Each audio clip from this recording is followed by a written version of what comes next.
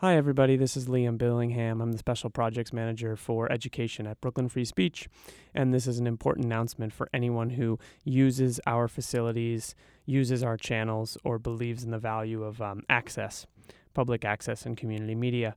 The FCC, the Federal Communications Commission, is proposing to redefine what a franchise fee is. And that redefinition will radically reduce the level of monetary support available to run PEG access channels across the United States.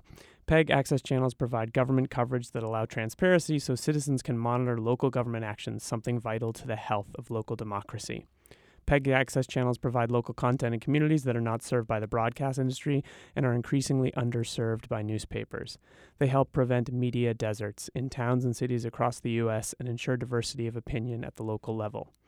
Congress should stop the FCC from trying to rewrite the 1984 Cable Act to financially starve local communities and our PEG channels in its rulemaking. So, very simply, places like BRIC and Brooklyn Free Speech are under pressure from the FCC right now, and a redefinition of these fees would mean far fewer programs and far less support for what we do. So, if you look in the comments of this episode in your podcast app, there's a link where you can sign a petition that will go to your local representatives that will pressure them to push back against these redefinitions. And this is really important if we want to continue to have access to media.